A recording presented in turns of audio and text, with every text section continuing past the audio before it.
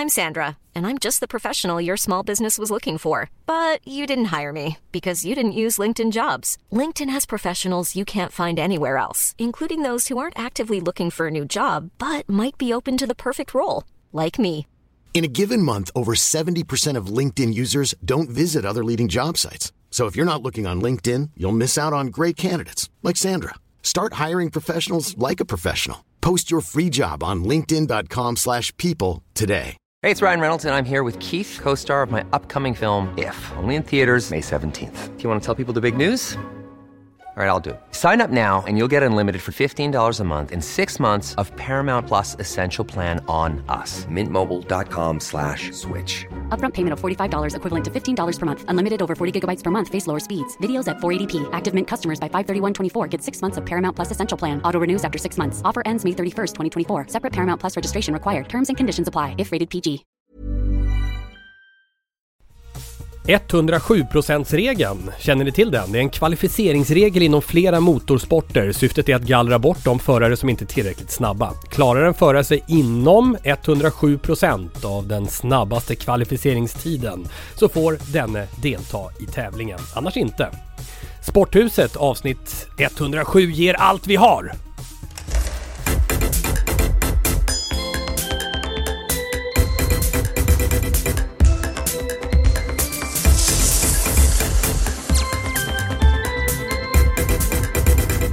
Sporthuset.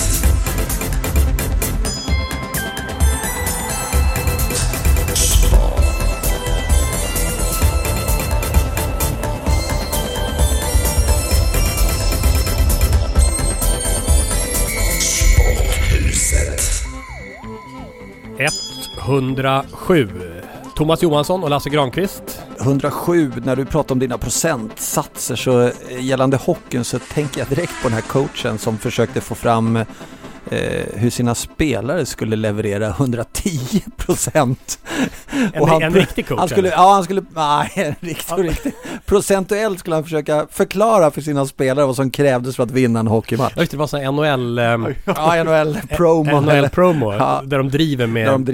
det. Men han hade prestationskrav på 110% och så stod han och drog där. Det är helt fascinerande. Vi måste fiska upp den. Se om Martin har den här. All right, listen up. Today I want to talk about giving 110%. Giving 100% means giving everything you got. Giving 110% means giving 10% more than is humanly possible. If we're going to win as a team, we need 100% of you guys giving 110% 100% of the time. If only 50% of you guys give 110% and 50% of you guys give 100%, I guarantee you 100%, we'd only win 50% of our games. Suppose 75% of the 110% gave only 50%. And 50% of the 100% gave 25%. And 75% of the 110% were not feeling 100%. Then we'd be in a heap of trouble. That's why we need 100% of you guys giving 110% 100% of the time. Okay. Let's go out and play some hockey. Han är grym. Han ritade samtidigt. Han står med en taktiktavla. Exakt, och så står han och skriver upp och så suddar han, skriver upp och suddar. Och gubbarna sitter och blir mer och mer ser ut som fågelholkar. Och det sköna är när han själv sen tittar på sin taktiktavla när han har kört hela genomgången så ser han själv ut som en fågelholk. Och det är då han säger, let's play some hockey. Men säger någonting om hur det kan vara ibland i genomgångar. Att man sitter där och liksom, Ja, alltså jag tror så här att genomgångar ibland, om du inte kommer in och har bestämt ditt budskap som coach och så börjar du att dra i de här sakerna, kanske inte procentsatser, men du börjar prata om saker i spelet. Helt plötsligt kan du prata om 10 olika grejer. Och då kan du ha 22 fågelholkar som sitter på andra sidan och undrar, okej, vad gör vi nu? Men det är ju spännande att 100% måste ge 110% 100% av tiden. Jag förstår ju vad han menar i början i alla fall. Men sen tänkte jag att han skulle förklara noggrannare och det blev det rörigt. Ja, men sen han säger att det är till och med mer än vad som är mänskligt. Det var ju bra koppling för den här 107%-regeln som jag pratade om i början. Den förstod jag knappt själv heller. Nej. Så att, var bara 3% bort från 110 då. Men SHL pågår, allsvenskan pågår, all idrott pågår just nu känns det som. Alla ligor, internationella fotbollsligor och allting. Och du Lasse, du har kört en monsterhistoria där på C More. Ja, du har ju stuckit. Du hade ju hockeylördag förut och då har ju du försvunnit. Tack så du ha. Så nu sitter jag där på lördagarna timme ut och timme in. Och det är kul. Det var med Niklas Wik och Peter Rönnqvist i lördag. Sen hade jag hela söndagen också med allsvensk fotboll. Hasse Backe och Alexander Axén. Känns inte det som att man välkomnar alla till det fotbollsfilosofiska rummet på något sätt? Man känner att här kan det bli fotbollssnack. Det tycker jag är kul. Det var fulltecknat i helgen och sen var det Malmö. Och flög hem från Köpenhamn på natten så jag kom hem med sista flight. Det var perfekt. Och Malmö FFs uppvisningsseger mot ett Elfsborg som jag är lite fundersam på ryggraden i IF Elfsborg faktiskt. Så att det har varit fullt drag. Det är ju så den här hockey och fotboll tillsammans, det är vår bästa tid nu kan man väl säga, som Jan Malmsjö sjöng. Och hur har er tid varit i början här då? 3 matcher, ingen fullpoängare? Nej, ingen fullpoängare, men lite som vi hade under träningsmatcherna tycker vi har ett stabilt spel. Nere i Jönköping så födde vi tyvärr Jönköpingslagets forecheck egentligen genom att vara lite långsamma i spelet med puck. Men jag tycker sen i de andra 2 matcherna så har vi fortsatt på den här tryggheten i vårat spel och ändå spela helt okej. Luleå-matchen var vi lite för uddlösa, eller ganska mycket uddlösa i form av kampen in på mål och ta pucken mot motståndarmålet. Men sett i hela matchen så är det vi som styr matchen och domderar villkoren. Men just den här edgen i avslut och göra målet saknades. Minus powerplay. Ja. Förlåt, jag ska börja prata mer svenska. Min gud. Ja, nej men det har ju någonstans så har vi ju också, tittar vi på de här 3 matcherna så vi har ju inte haft så oövervinnligt med många powerplay där vi har spelat fullt. Jag tror vi har räknat 5 stycken på 3 matcher eller något sånt där. Men självklart är att vi inte är nöjda med hur det ser ut. Ja, det ser lite långsamt ut. Ja, inte det. Alltså lite så här, det är inte att man kommer ut och brinner för att jag vill göra mål eller jag vill ta tag i det och är aggressiv. Luleå-matchen var lite så här att var lite samma i 5-mot-5 spelet som det blev i powerplay. Inte en attack mot mål och så här. Men det vore ju konstigt om alla pusselbitar skulle falla på plats en gång. Vi vet vad problemet är. Vi jobbar med det stenhårt. Vinner vi 10 tek istället för 2. Helt plötsligt har vi ett uppställt spel. Helt plötsligt börjar det komma skott. Helt plötsligt börjar det hända grejer direkt i vårt PP. Så där har vi också en utvecklingspotential. Mycket hockeysnack från Thomas Johansson så småningom. Sportchef i Djurgården Hockey. Apropå vad jag gör istället så sänder du bland annat Europa League i fotboll. Östersund är ett sensationslag som håller på i det gruppspelet och drar in en jäkla massa miljoner. Men de var också strålkastarljuset häromdagen i Allsvenskan och lagkapten Nouri efter att han blivit avkastad från planet till Kalmar. Efter att du har väl alltid flygplansläge Lasse, du som är flygproffs. Hamnat i en dispyt med en flygvärdinna. Det är intressant, du som flyglogistiker, hur du ser på det här. Flygvärdinnan kommer fram till Nouri och säger att du som håller på så mycket med telefonen där just nu, har du flygplansläge på i samband med take-off? Ja, det har jag, säger Nouri. Och hon säger då vill jag se det på din telefon. Nej, det får du inte. Tänker jag inte visa upp. Då gick hon iväg och hämtade piloten. Och sen kom hon tillbaka och kastade av honom. Hämta piloten? Ja. Aha. Och sen kom de tillbaka och skickade av honom från planet. Det låter ju som att det har föregåtts av någon mer diskussion. Det kan ju vara hårdare ord. Det här är Noris beskrivning. Nouri har ju sen också gått ut och bett om ursäkt. Han tyckte att det var absurt att han blev avkastad från planet, sa han. Men han säger samtidigt att han ber om ursäkt, och hade han vetat att det här var konsekvenserna så hade han givetvis visat upp sin telefon. Ja. Men visade upp din telefon omedelbart med flygplansläget? Jag har aldrig fått den frågan, men däremot slår jag på flygplansläget när jag flyger. Men för mig låter det som att människor möter människor, och då blir det ibland situationer som jag tror både Broa Nouri och kanske även den inblandade flygvärdinnan efteråt känner att det där kanske inte blev riktigt 100. Vi landade kanske inte det här mötet oss 2 människor emellan på det sättet vi ville. Det händer. Nouri landade inte överhuvudtaget. Nej, men det är väl bara visa upp telefonen. Ja, det alltså, vad är problemet? Men också så ganska... Det är ungefär som de kommer fram och säger så här: har du säkerhetsbälte på dig? Man sitter med någon filt över. Ja. Jag tänker inte tala om för dig. Nej, är klart. Alltså, det är klart att du men jag har det på. Men kan man så enkelt är man det. kanske kan förstå flygpersonal som är trött på alla som håller på. Det måste vara. Och de flyger ju hela och så upp och landa och ner, så kommer nästa gäng och så upp och landa. Så ska det inte visa upp telefonen då? Jag tycker ofta att jag träffar... Bryter det här Östersunds lugn i deras... De har ju en enorm...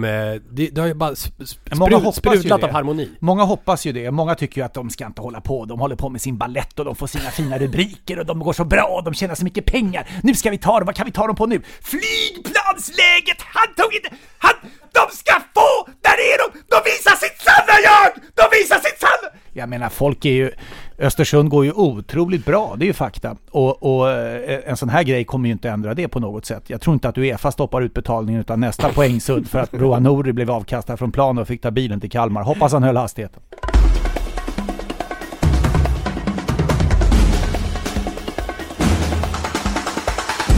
Besök i Sporthuset. Ja, nu välkomnar vi en olympisk medaljör i triathlon. En av Sveriges mest folkkära idrottare de senaste åren faktiskt. Lisa Nordén, välkommen till Sporthuset. Tack så jättemycket.Ur är det med dig? Det är väldigt bra faktiskt. Jag har varit och simmat och druckit kaffe och ätit lunch och väldigt trevligt att vara på besök här idag. Men alltså måste vi inte bara säga att det här är ju, vi har aldrig haft sån stjärnglans i vår podcast. Nej, inte ens Thomas är uppe på den nivån. Va? Alltså du gör en liten lätt presentation ungefär som att kom Lisa in och bara, vilken grej, välkommen, verkligen. Tack. Vi brukar med stänga på galor och sådär när vi träffas annars. Ja, det så var jag har en galahistoria. Det är mysigt att få vara lite mer så här. Nu ska vi inte gemensamt få de andra att känna sig inte lika viktiga på något sätt. Nej, men vi har en galaerfarenhet tillsammans, Jerringpriset nämligen. Ska vi lyssna på hur det lät 2012?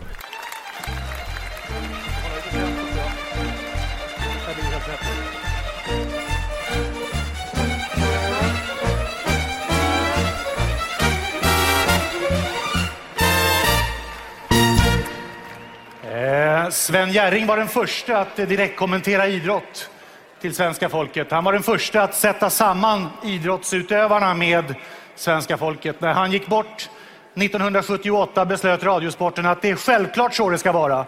Det är svenska folket som ska vara kopplat till idrottarna.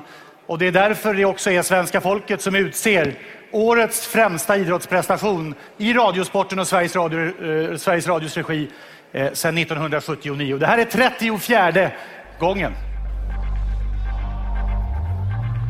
Lisa Nordén.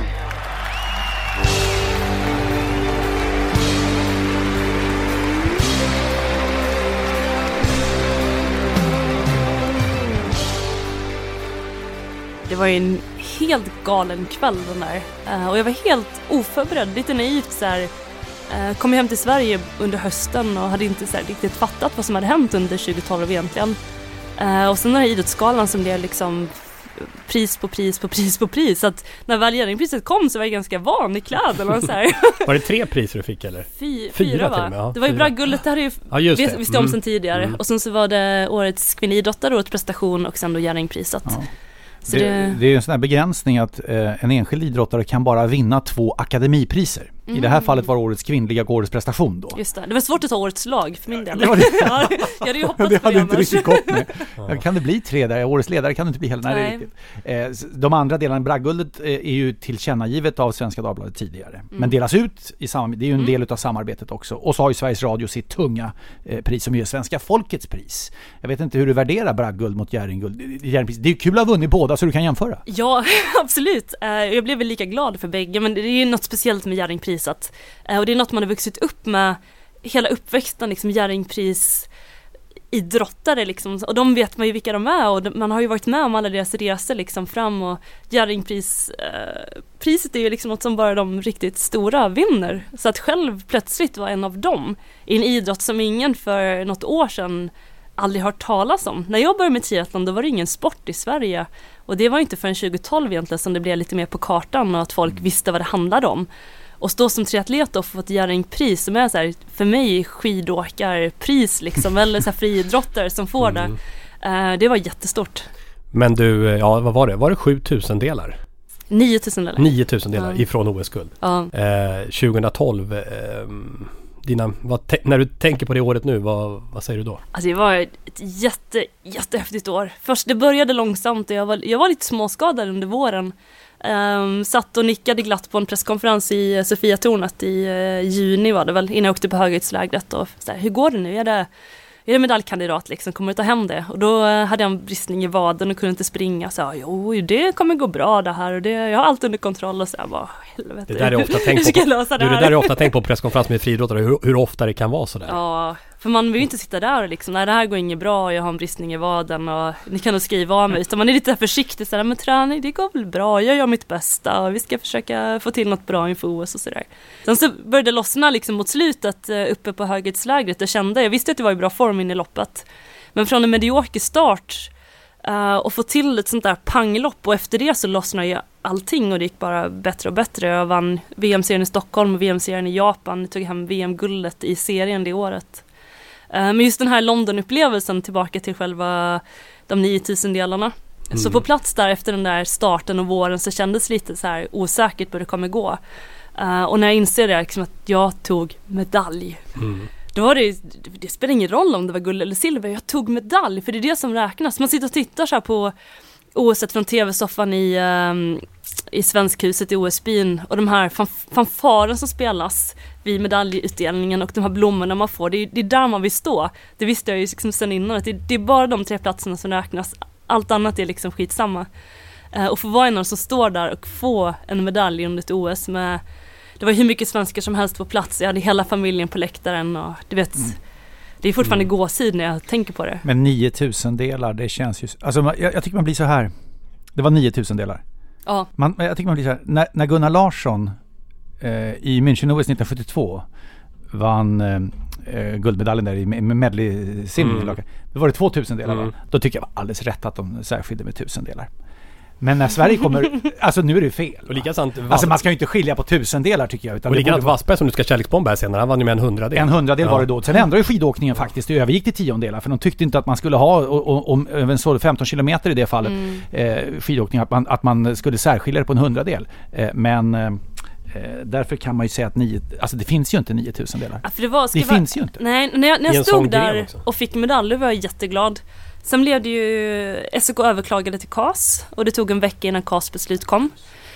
Och då var det så att en av målkamerorna fungerade inte. Så den som var på Nikolas sida hade de ingen bild från. Och man ska ha 2 stycken bilder att bedöma från. Sen var det också så att ITU inte hade dratt torsolinjen där de enligt reglementet definierar torson.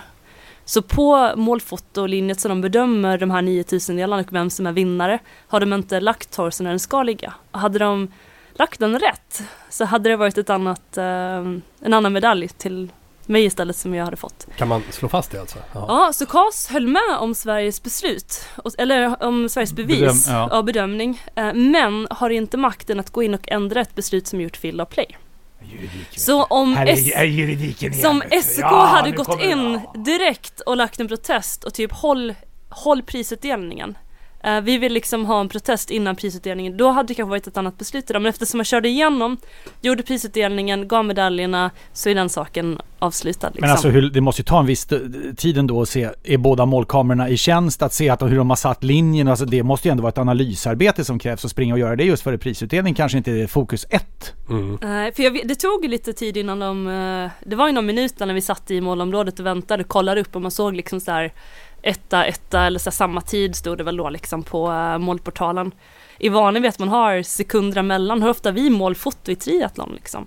Och just på grund av att vi inte har det så ofta för att det är en 2 timmars sport så har man lagt i reglementet att vi måste alltid ha en vinnare. Så att om man har haft någon målfoto tidigare då är det oftast ganska klart vem det är som vinner. Och det var ett ganska enkelt beslut att vi säger så att vi har en vinnare i sporten, det är rättvist liksom. Och då har man inte riktigt tagit ställning till att det kan få bli ett målfoto när man pratar 1000 delar. För om man tittar då på 100 meter på friidrotten som är ett fantastiskt kul event att titta på och jättespännande, där man, om det hade varit på en 1000-del, hade delat på en guldmedalj eller vilken medalj som helst. Samma simningen 50 meter. Och det tycker jag känns lite orättvist liksom i generell sportsammanhang att triathlon inte har tagit samma ställningstagande där. För du hade haft ett OS-guld idag. Lasse, 5 år sedan, vill du lacka på det här eller? Ja, men alltså, vill du eller vill du inte lacka? Nej, men de är juristerna att göra. Och jag säger som Dan Persson på idrottens affärer, för idrottens skull, släpp inte in juristerna.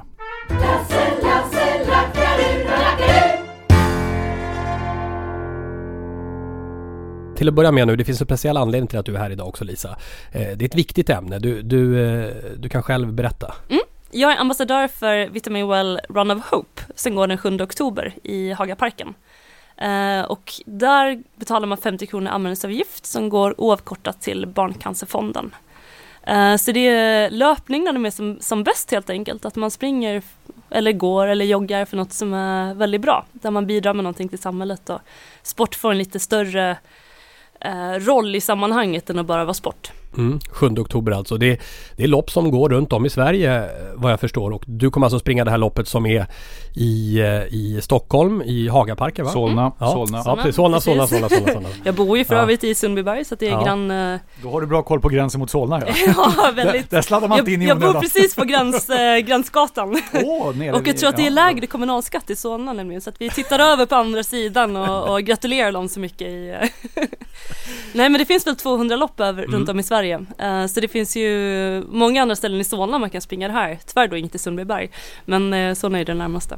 Men 4,5 kilometer är det här loppet då, som är ett barnlopp också som man kan springa där i Hagaparken den 7 oktober. Och pengarna går alltså direkt till Barncancerfonden som förra året har fått uppgifter på här samlade in 1,1 miljon när det gäller de här loppen då, och i år är målet 1,5 miljoner. Jag är själv väldigt starkt känslomässigt kopplad till barncancer just nu. En av mina bästa kompisar, hans son, strålas just nu, alltså as we speak, i Uppsala för hjärncancer. 5 år. Han fyller 5 år om en månad och kommer sedan ha 6-7 månader cellgiftbehandling. Och allt detta efter en operation för att ta bort en hjärntumör. Ja. Och som jag förstår så är det ju så att 80% av barn som drabbas av cancer idag överlever. Men det räcker ju inte, och Barncancerfondens vision är att 100% ska överleva. Och då är det alla såna här typer av insamlingar såklart viktiga. Vad tänker du kring detta ämne?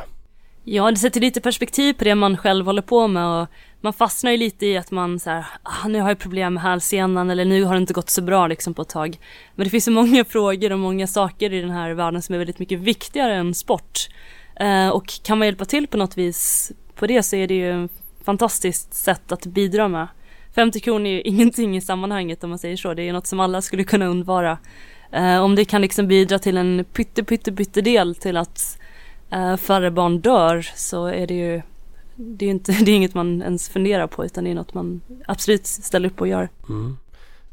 Anmäl er helt enkelt. Det är bara att gå in på runofhope.se för detta lopp då, Vitamin Well Run of Hope 7 oktober. Men och idrotten fungerar ju så. Dels är ju idrotten en ganska skön, tycker jag, inte flykt, men man kan smita undan den vardagliga delen. Världen är rätt påfrestande när vi tittar på vilka rubriker som gäller i vår omvärld mest. Där idrotten tycker jag är rätt skön. Man kan få smita in i idrottens värld inom citat och glömma en del annat. Sen är ju idrotten underbar på det viset att den kan användas. Vi har ju pratat om Ida Björnstad, ge bort till sport. Där är ju idrotten, man får fler, man ger fler, ofta unga, möjligheten att idrotta. Det här vi pratar om nu är ju ytterligare en del där idrott, alltså löpning är ju det lättaste av allt på det sättet att alla verkligen kan hålla på med det. Kan bidra och hjälpa till. Jag tycker det är viktigt. Jag fyller 50 i höst och har uppmanat alla som tänkte uppvakta mig att jag har en länk att skänka pengar just till Barncancerfonden. Därför att det som har hänt i din närhet där, Tommy, det är oerhört, det tar och fastnar oerhört starkt. Och precis som du säger, Lisa, man tänker på någonting helt annat. Vad livet egentligen snabbt kan få en annan betydelse och innebörd. Kan du inte be dem springa Run of Hope också? 4,5 kilometer. Och det är ju så också att man kan gå loppet. Och det är väl kanske nästan det som kommer gälla för dig, Lisa. Med tanke på att du har problem med hälsenan. Nej, jag tänkte säga att man behöver inte ens springa om man inte vill. Dels kan man ju antingen bara anmäla sig och skänka 50 kronor om man inte vill springa. Stegräknarna. Eller så gör man som jag och promenerar runt. Eftersom jag har haft hälseneproblem så kommer jag jag trodde när jag anmälde mig att jag skulle kunna springa, men det verkar som att tiden kommer rinna ut lite för att kunna springa loppet. Däremot så kommer jag att gå istället med min sambo som kommer att opererat bort halsmandlarna, som också kommer gå runt. Så man kan ju säga att det är inga idrottsliga krav på att det måste vara någon prestation, utan det är mer ett sätt där vi möts genom idrotten och dels att man träffar andra människor och gör någonting tillsammans, vilket är det absolut finaste med idrotten. Man gör det på ett ganska avskalat sätt där man inte heller vet om man jobbar inne på Stureplan i dyra kostymer eller vad det är man gör till vardags, liksom, att man möts på samma spelplan och gör någonting tillsammans. Och det kommer promenera med mig om ni inte vill springa. Just Roland kan man ju säga att Lisa Norén var där, en av världens bästa triatlet. Ingen märkvärdigt tycker jag. Det tycker jag inte var. Nej, jag tog ju henne direkt i starten. Ungefär där i samma tempo. Ja. Men är inte idrotten ganska bra på det här? Rent generellt och ändå samla upp. Det är föreningar som gör saker, det är individuella idrottare som gör saker och ting för att, till Cancerfonden eller någonting annat. Jag tycker idrotten i Sverige är faktiskt väldigt bra på det. Runofhope.se, släng in en 50-lapp. Hör av er också till oss @Sporthuset på Twitter eller mejla till oss sporthuset@houseofsports.se om ni har några frågor kring det här loppet eller loppen 7 oktober. Och det känns ganska futtigt efter att ha pratat om barncancer komma in på slemsäck. Så det känns som att vi bara kan säga så här att du har skadeproblem med hälsenan. Jag har själv opererat där nere ett antal gånger, men mer intressant är vad händer med fortsättningen utav karriären som det känns just nu efter de skadebekymmer du har haft, Lisa? Ja, det har ju varit lite uppförsbacke för min del från London och framåt. Många som jag träffar så undrar, håller du fortfarande på liksom? När man har lagt 4 år bakom sig och liksom så här kämpat och slitit och bitit sig fast liksom för att försöka komma tillbaka in i formen som jag hade tidigare. Egentligen så, jag var nere i Tyskland hos en idrottsläkare. Så är största problemet en disk. Inte vem som helst. Müller-Wolfart som har fixat Usain Bolt, som har fixat de flesta. Det var faktiskt han var i London på friidrotts-VM när jag var där den veckan. Så det var hans kollega Dr. Hensel. Men de jobbar ju ganska tajt och samma filosofi där nere.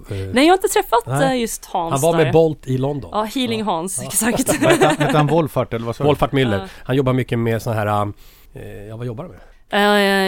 Injektioner. Voodoo. Det är inte voodoo. Det är väl lite homeopati, men det är egentligen vad de gör som de gör väldigt bra är att de tittar på helheten. Så de börjar röntga ryggen, gjorde en MR på halssenan och foten, där man osteopat och man sjukgymnast. Så att istället för vad som oftast händer i Sverige är att man får en som tittar på det här är din skada och så tittar man väldigt mycket på området plus minus 1 centimeter och sen så jobbar man där. Medan i Tyskland så fick jag liksom en hel renovering om man säger så, där man försöker hitta grunden liksom till skadan. På något vis känns det som att nästa veckas gäst är Wolfart, eller vad heter han? Müller-Wolfart. Han är jätteprofil. Det hade varit jätteintressant. Men du, Sanna Kaller, hon berättade om besöken där. Det är som rena science fiction i grejerna. Alltså man blir väl omhändertagen, men det är speciell miljö. Det är som att sitta i en konsthall när man kommer in på läkarmottagningen. Det är bara så här dyra konstverk på väggarna och det är vitkalkat och sköterskor i liksom vita uniformer och det är en annan nivå på sjukvården. Då man börjar känna det här. Det går bra. Se nu, hur var det med försäkringarna? Ja, exakt. Exakt. Vem vi försökte pressa henne på vad det kostade. Vi ska inte göra det med dig. Men finns det någon risk att du bara lägger ner snart? Att du inte orkar mer, eller? Det har varit lite för mycket uppförsbacke för att man kan inte fortsätta hålla på om man inte kommer tillbaka. Sanna är väl liksom ett praktexempel på någon som orkar liksom det här, för man är ju positivt lagd som idrottare. De flesta skulle jag vilja tro är det. Och man har en känsla för att man har mer att ge. Och känner man att man har mer att ge fast små saker i kroppen sätter stopp, då vill man ju inte ge sig för kroppens skull. Liksom. Jag vill sluta när jag bestämmer mig för att sluta, när jag känner mig klar. Att nu har jag gjort det jag skulle göra. Och där är jag inte ännu. Samtidigt så måste jag få kroppen att fungera med att kunna köra triathlon och springa. Så jag kommer lägga ett jättestort jobb under hösten, vintern. Ett ganska försiktigt jobb när det gäller att belasta kroppen. Men att bygga upp allt från ryggen som är ett lite problematik idag, plus halssenan och försöka smyga igång. Men jag måste få en höstvinter som funkar för mig, att jag kan börja springa till våren. Och får jag inte det så kommer jag kanske att fundera på något annat eller skaffa ett vanligt jobb. Alltså när känner du att den liksom, när kommer det beslutet då ungefär? Ja, det är om jag känner att jag kan vara tävlingsbar framåt våren, så att jag kan få en säsong nästa år. För jag har inte haft Eller jag säger att jag inte haft någon bra säsong. Jag har ändå kvalat in till ett OS på förra OSet i Rio och var 16 där. Så att jag ändå liksom kunnat leverera någonting ibland som har varit tillräckligt bra. Men jag skulle vilja upp och känna att jag litar på min kropp och att den är stabil och att jag kan träna med den. För det är hopplöst också att ställa sig på startlinjen om man inte kunnat träna ordentligt. För det är det som allting bygger på liksom. Så att jag känner att jag vill komma igång och kunna tävla i vår. Och kan jag inte det utan det fortfarande är liksom problematik, så får jag fundera lite en vända till på vad jag ska göra liksom med triathlonkarriären.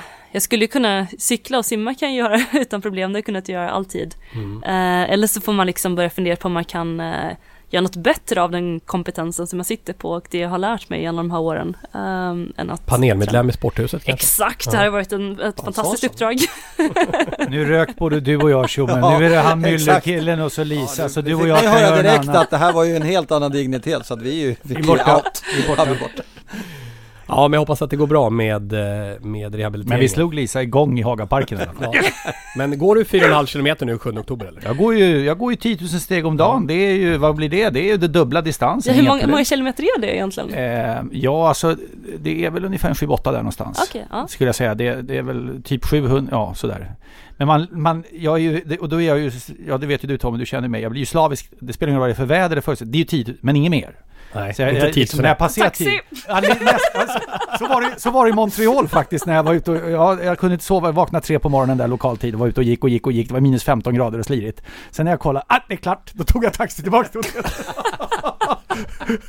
Jag tänkte många gånger när man är ute och springer och så när man är klar liksom med löpdistansen så jag är färdig nu så här, okej. Fast då brukar man vara på ställen där det inte finns taxibilar tyvärr. Ja, men jag gillar ju det där med att gå också, men man kan ju ta, kanske om man nu skulle vilja göra det och det är väldigt på en liten puff kanske, eller man kan leva sig, inte så elitinriktat kanske. Jag skickar en liten extra tanke till Elis där i Uppsala.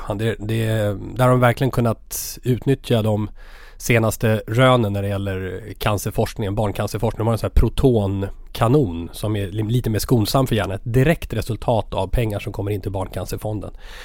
Apropå det här Vitamin Well Run of Hope, alltså 1,1 miljoner samlades in förra året, nu är målsättningen 1,5 och det är alltså 50 kronor per anmälning som går rakt in till Barncancerfonden. Precis, man betalar 50 kronor om man anmäler sig och vi kan lägga till det att Vitamin Well lägger på 50 kronor på alla som anmäler sig. Så att 50 kronor blir 100 kronor till Barncancerfonden. Det dubbleras så. Mycket bra. Tack för att du kom hit, Lisa. Tack för att jag fick vara här. Det var jättetrevligt. Tack för att du gav oss stjärnglans. Det lever vi på länge. Och som sagt, ute i Hagis vet du, 7 oktober, då kan man ta rygg. Det är bra. Ja, eller helst kanske vara framför mig. För ja, annars går man väldigt långsamt. Det är väl ett upplopp. Ja. Absolut. 9 tusendelar. Ja, just det. Finns det målkamera på Run of Hope? Högt i tak i Sporthuset. Är du fortfarande hatad i målvakt-Sverige, Thomas? Ja, du gick ut ganska hårt under den här rubriken, högt i tak, i ett sporthus och sa att det tacklar målvakterna lite grann när de är utanför sitt område. Ja, när de vill spela pucken. Ja. Och skulle de anses som att de var utespelare och behandlas därefter. Och du har fått negativ kritik, eller? Ja, fick du ha någon annan än målvakt? Nej, målvakter och målvaktstränare det var till och med, det var så himla roligt för att det var ju någon av kvällstidningarna som slog upp det här lite grann och jag tror att, undrar om det inte var att vi hade någon träningsmatch någonstans med eller om det var någonting i alla fall. För Janne Öhman ringde mig, våran målvaktstränare. Vad är det du har sagt? Vad är det som har hänt? Ja, vadå? Ja, Jocke Eriksson här, en av våra mål, kommer att visa mig. Titta, han tycker att vi ska tacklas. Då tror folk också att du säger det i Sporthuset och en vecka senare är det implementerat i regelboken. Ja, den powern har vi ju. Det fick jag tror att alltså målvakter och målvaktstränare har ju otroligt svårt att se att målvakterna skulle bli tacklingsbara. Så jag fick en hel del kritik ifrån det lägret, absolut. Men sen fanns det ju andra som också sa att ja, men det är väl klart. Varför skulle de inte göra? Vad är skillnaden? Så att, Jag ville bara få frågan upp i ljuset. Men det som är bra är att du vågar säga saker här, det gillar vi. Du har sänkt Hockeyallsvenskan, du har sänkt målvakterna. Vad ska du sänka? Vad ska du sänka nu? Nej, jag ska inte sänka någonting. Du har velat ändra lite grann på vissa saker. Och det är det som är spännande att höra. Vad tänker du den här gången? Men nu tänker jag ju, alltså i dagens samhälle så jobbar man ju otroligt mycket med attityder och man jobbar med värdegrunder och sådana här saker. Och här tycker jag faktiskt att på läktaren idag så folk säger och skriker saker och ting som kanske egentligen inte hör hemma i en idrottsarena eller någonting. Så jag tycker den här reklamen är så fantastisk på en biograf. De står liksom och skäller ut han som står och ska presentera filmen. Och där tänker jag att vi inom idrotten, vad kan vi göra då för att någonstans ändå visa att vi värnar om våran sport och hur vi uppför oss och hur vi är mot varandra. Och därför tycker jag att vi är bra i Sverige på hyllningar när man bestämmer en tröja som ska upp. Och det är fantastiskt. Men det här är lite mer som jag upplever att man kanske har i NHL. Den här spelaren har spelat hos oss i 5-6 säsonger. Han har betytt ganska mycket för vårt lag. Nu möter vi hans lag. Ja, men vi kanske ska bara tala om att vad kul och tack för din tid i Djurgården eller tack för din tid där och här får du det här. Att vi visar att respekt gentemot att man faktiskt byter förening och att det är helt okej. Så att vi slipper liksom spä på den här någonstans. Nu hörde jag en kompis som hade varit ner och tittat på Linköping mot Växjö och Daniel Rahimi, hur de attackerade honom och kallade han för både det ena och det andra som inte är rumsrent. Att vi inom idrotten hjälps åt att sprida en kultur runt om på läktarna. Att det faktiskt är en medmänsklighet och att det ingår i en del att vi också kan hylla de som har varit i vår förening även fast de inte spelar där säsongen efter. Där tycker jag att vi kan göra mycket, mycket mer för att hjälpa publiken. Det är klart att en spelare som lämnar en klubb, försvinner iväg någon annanstans och sen kommer tillbaka till Sverige igen, säger vi, och hamnar i en annan klubb. Det har ju också med hur pass populär den Rahimi tycker jag i och för sig var ett ganska bra exempel på en spelare som var poppis när han var i Linköping då. Att man skulle kunna tänka sig att hylla honom för det när han kommer med en annan klubb då. Det här tangerar ju att det finns väldigt mycket kritik mot spelare som väljer att gå till en annan klubb istället för att gå tillbaka till där man var ifrån. Det är med klubbkänsla, klubbkultur och klubbhjärta, precis, klubbkänsla, precis. Som ju är en ganska fin del på något sätt utav det ideella och föreningslivet och att man har en väldigt stark passion för den föreningen man arbetar med och till och för. Så det möter ju liksom, det blir ju, det skaver ju lite med just i friktion där med det resonemanget. Men blir det inte lite absurt i Rahimis fall? Jag menar, han var väl 4 säsonger och sånt där i Linköping. Och innan det var han ju i HV71 i SHL, han var ju i Björklöven, han var i Löven.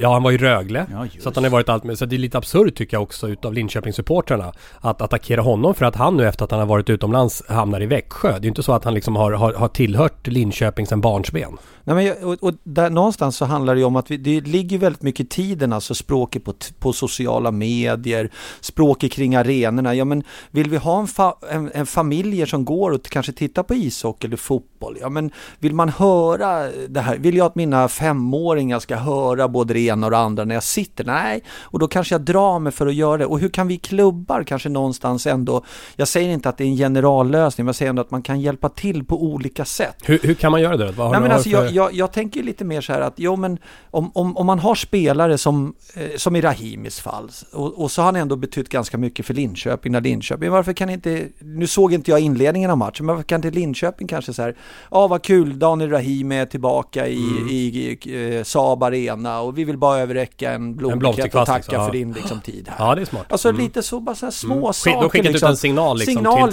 sina egna fans att men han betydde mycket för oss och han har varit älskad av oss och såna här saker. Men fansen har inte brytt, de har buat ändå, eller? Alltså de som är lagda åt det hållet. Absolut. Ja, men det är klart att det kommer vara så. Men jag tycker ändå att där tycker jag man är mycket bättre i NHL på de här lite små uppvaktningar. Inte de här stora pompa och ståt där det slås på stortrumman. Men även de här små grejerna liksom. Ja, men de här betyder mycket. Så här är det. Jag blir så glad. Jag blir verkligen glad i själen. HV71 hade David Petrasek förra året. Och nu var det Rickard Wallin som hyllades i Färjestad. Så alltså jag blir glad över att det är en utsåld arena. Jag blir glad, och det här håller på i 40 minuter, 35. Var så länge? 30, ja. Båda lagen sitter i sina respektive avbytarbås och tar tiden. Man vet om att det här kommer att ske. Och sen innehållet i ljussättning i arenan, den röda mattan och alltså på något sätt lite avskalat modell Sverige, för vi är ändå lagom liksom någonstans. Så det var inte som Steve Eisenman, jag har sett den flera gånger i och för sig på YouTube, man sitter alltså tal efter tal och sen, men alltså, och när Steve Eisenmans tröja ska upp, ni vet, de kör in någon sån här stor, vad det nu är, någon pucklivare, och så ryker ur den där och så spelar de den mest pampiga musik av allt pampigt du kan tänka dig, som sluter på vilken amerikansk stjärnrulle som helst, och så går tröjan sakta upp och alla strålkastare riktas mot, och man ser tårarna komma. Vet du vad de gjorde i Rickard Wallins fall? De lirar många mil, många år med Sven-Ingvars. Det är helt rätt ju. Ja, det är väl klart att det är helt rätt. Och det sitter, och det blir liksom, men ändå så du har alla de här delarna utan att, så de hittar så himla rätt, va? Ikväll, lördagen den 23 september 2017, skriver vi ett nytt kapitel i vår historiebok. Ett kapitel om ett nummer och om ett namn som för alltid kommer att vara en del av Färjestad BK. Löfbergs Arena, vi ställer oss upp.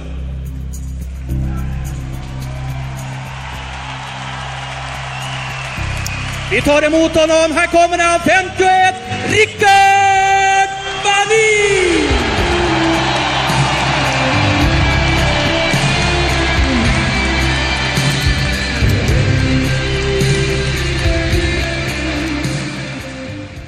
Och en sak till då på hockeyämnet. Det har varit en återkommande grej från dig, Lasse, i den här podcasten när det handlar om Jakob Lilja. Som ju nu har hovrätten fastställt domen emot Lilja, och den kvarstår, det vill säga han kommer att civilrättsligt att väl inte komma upp i högsta domstolen, utan han är helt enkelt domen är klar, han kommer att få böta för det han har gjort. Han är fälld för misshandel. Jag tänker inte upprepa vad jag sagt på de här punkterna, mer än att jag tycker samhället har en stor utmaning i när de ska kliva in i idrotten. Och den här samtyckesbedömningen, samtyckesparagrafen då, som säger att när man håller på med idrott så samtycker man till en viss form av våld, som det då heter. Och min uppfattning är ju att det finns allvarligare händelser än den som i det här fallet utspelade sig mellan Jakob Lilja och Jens Olsson. Rögle respektive Malmö vid den tidpunkten.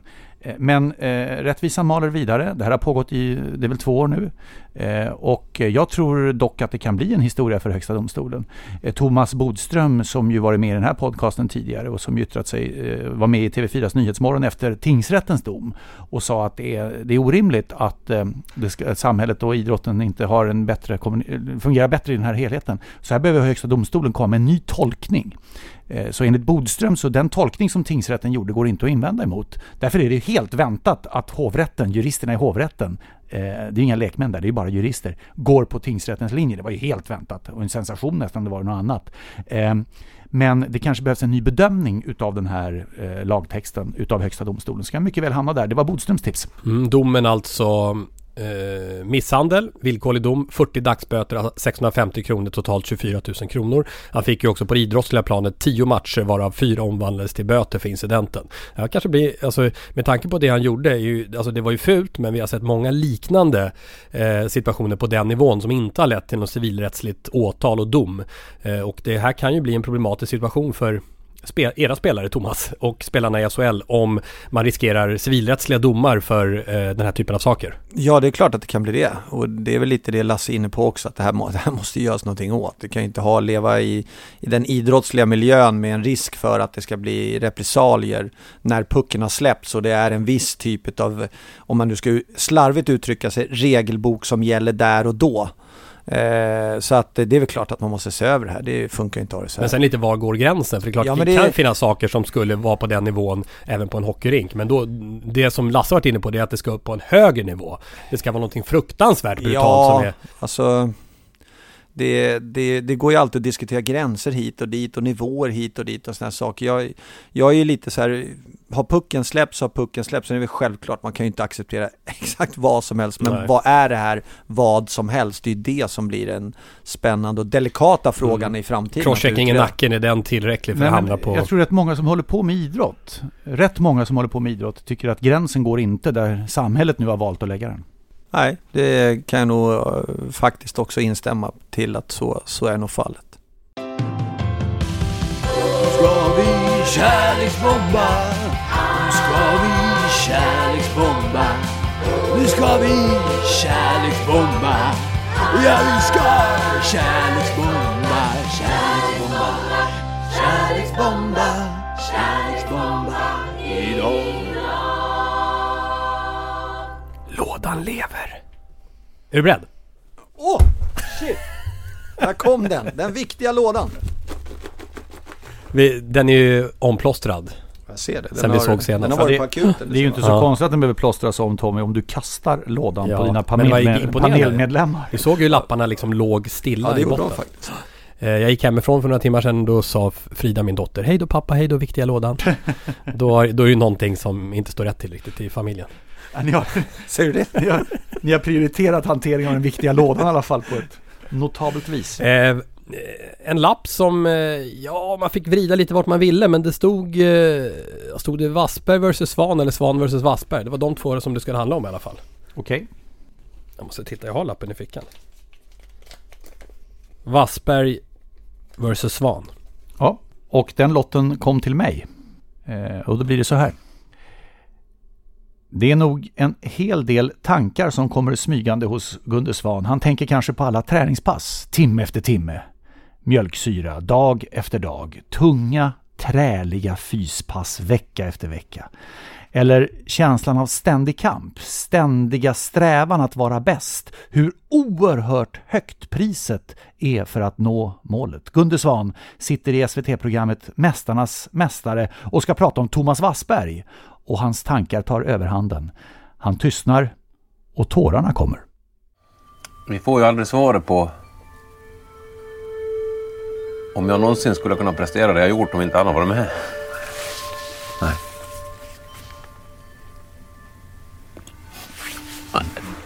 Vi är två olika individer och bägge hade liksom den här grejen att vi ville gå våra egna vägar lite grann, va? Och det gjorde ju att vi var kompisar men ändå så olika, va?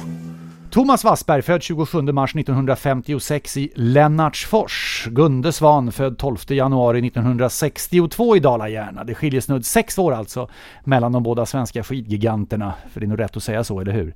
Som dominerade sporten under framförallt 80-talet. Thomas Wassberg landade sin karriär med 4 OS-guld tagna i Lake Placid 1980, Sarajevo 1984 och Calgary 1988. Gunde Svan tog, just det, 4 OS-guld, fördelade dock på spelen i Sarajevo 84 och Calgary 88. Som jag sa, Wassberg var ju först där. I VM-sammanhang blev medaljsamlingen tyngre för Svan som tog 7 VM-guld, 2 silver och 1 brons, medan Wassberg landade på 3 guld, 3 silver och 1 brons.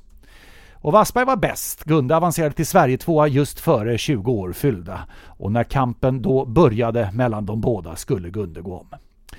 Förutom alla framgångar i skidspåren är det fascinerande att åtminstone försöka förstå den enorma vinnarkraft som finns hos Wassberg och hos Svan. Drivkraften att vinna, eller kanske snarare vägran att förlora. Vägra vara tvåa. En enorm envishet. Ta det där med bragdguldet till exempel. Året är 1980. Vi ska höra en av svensk etermedias främsta kommentatorspar genom alla tider. Åke Strömmer och Assa Rönnlund i Radiosporten. De ger oss dramat när finske Juha Mieto besegras av Thomas Wassberg med minsta möjliga marginal. Ni vet, OS Lake Placid 1980, 15 kilometer. Han har en liten chans, men det går inte. 41, 57, 64, ja, Thomas. Ja, det tror jag någon. 53, 54, 55, 56, 57 och 63, han vinner! Med en hundradel, med en hundradel. 41, 57, 63, Thomas Wassberg vinner med 100 sekund! Guld på 15 kilometer! Det här var det mest fantastiska jag varit med om i skidtävlingar. Det är inte klokt. Thomas Wassberg vägrade sen att ta emot det bragdguldet han belönades med 1980. Han var ilsken eller tjurig eller envis eller vad ni nu vill över att Sven-Åke Lundbäck inte fått samma utmärkelse 2 år tidigare. Då delades förresten bragdguldet mellan Björn Borg och Ingmar Stenmark, så vi kan väl snacka om hyfsad konkurrens. Men efter övertalning av Svenska Dagbladet i flera år så ändrade sig Thomas. 33 år efter att han vägrat så tog han emot bragdguldet 2013. I Radiosportens intervjumikrofon sa han då så här. Ja, det är svårt att svara på. Egentligen har man ju inte ändrat sig till 100%, men det är klart, man mjuknar ju med åren, så att det är väl lite grann där då. Nej, egentligen så hade han alltså inte alls ändrat uppfattning, men han hade mjuknat lite med åren. Jag tror envisheten kanske är det som allra mest förenar Wassberg och Svan. Och tron på att allt går, ge inte upp, du kan, du orkar. Minns ni Gunde Svan från stafetten i Calgary 1988? Kommer ni ihåg? Det hade ju gått rätt dåligt för svenska skidåkarna så långt, men Gunde, som senare kom vinna 5-milen, körde en stafettsträcka av enorma mått. Skickade iväg Torgny Mogren som dock var sjuk att ta hand om sista sträckan. Och vem tror ni dyker upp i spåret mot sista backen bara för att sporra Torgny Mogren? Jo, där är han, Gunde Svan. Jag har väl aldrig sett på baken. Jag kommer göra upp till sista backen. Du får vila sen. Här är alltså Gunde Svan. Det är lugnt. Jag ser han inte än. Skriker åt Torgny. Åk nu stenhårt till sista backen, du får vila sen. Så skrek Gunde där ute. Och Torgny Mogren försvann mot olympisk guld. I kamp mellan just Svan och Wassberg så är det väl ändå de olympiska spelen 1984 vi minns bäst. En kamp om sekunder i 5-milen mellan två svenska skidgiganter. Och då har han alltså 40 sekunder på sig nu för att slå Gunde Svan i detta fantastiska svenska lopp i Sarajevo. Nu har han bara 250 meter kvar, det är 30 sekunder. Ja, det är stenhårt de två emellan. Kommer han att klara Svan? Jag tror att han har en liten möjlighet att göra det. Han har sista svängen kvar och han har inte många sekunder på sig. Han har 20. Jo, det här kommer att gå vägen tror jag för Thomas Wassberg. 100 meter kvar, 15 sekunder.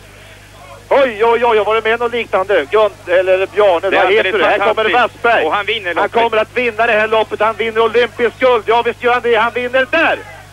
Han segrar med 5 sekunder före Gunde Svan. Vilket härligt, underbart lopp han har gjort.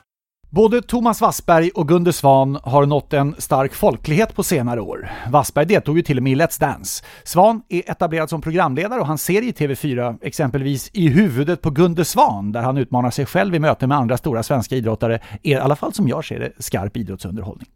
Men starkast intryck på mig gör i alla fall den ömsesidiga respekt som finns mellan två av de största svenska hjältarna vi sett i svensk idrottshistoria. Så låt oss sluta som vi började. Vi får ju aldrig svaret på om jag någonsin skulle kunna prestera det jag gjort om inte alla var med. Nej.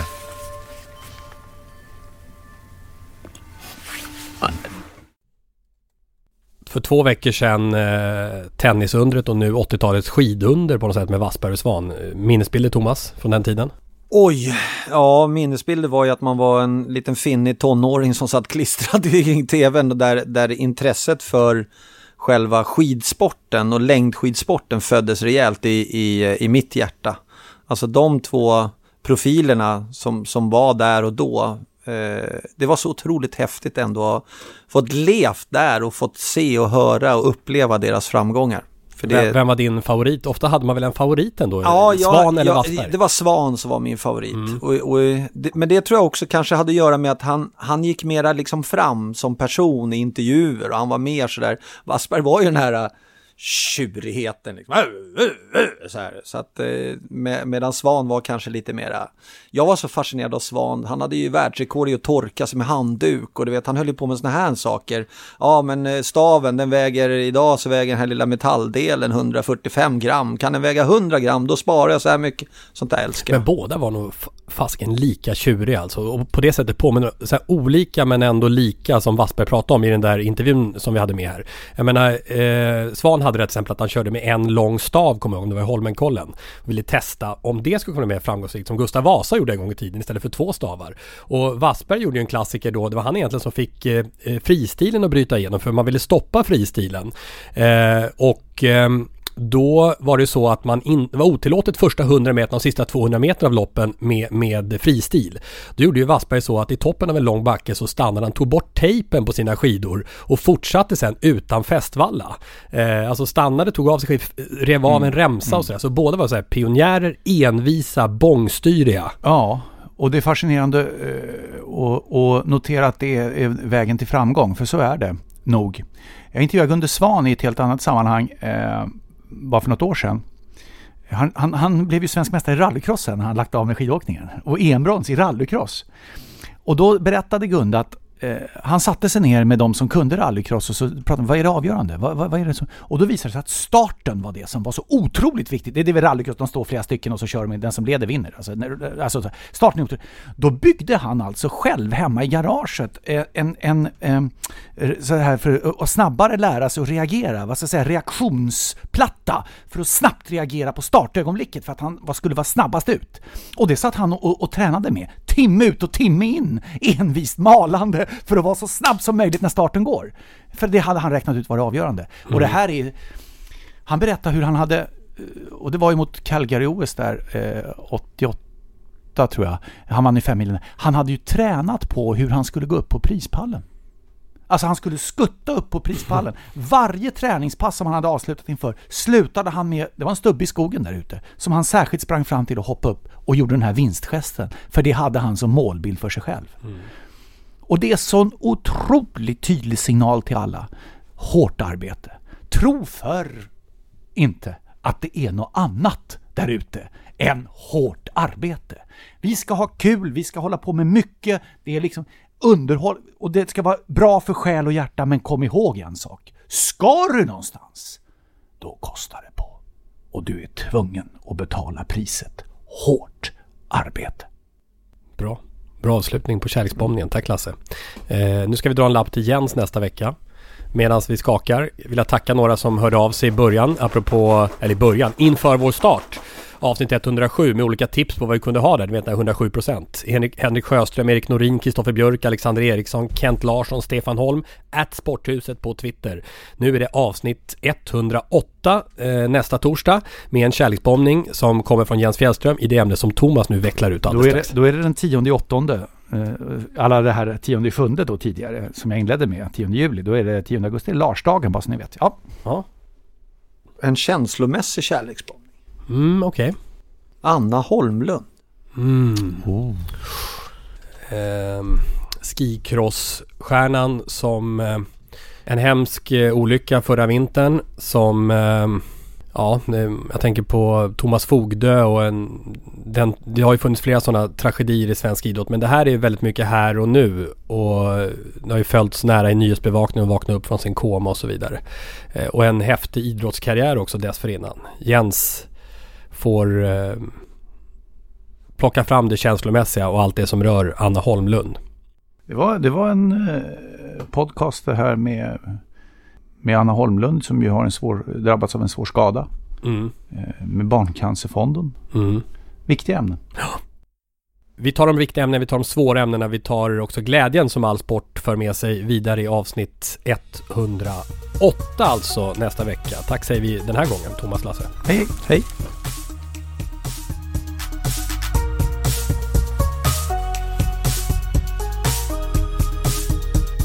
Sporthuset produceras av House of Sports. Jinglar gjorda av sånggruppen Sonora, Patrik Åhman och Jonas Jonasson. Hörs nästa vecka, JP.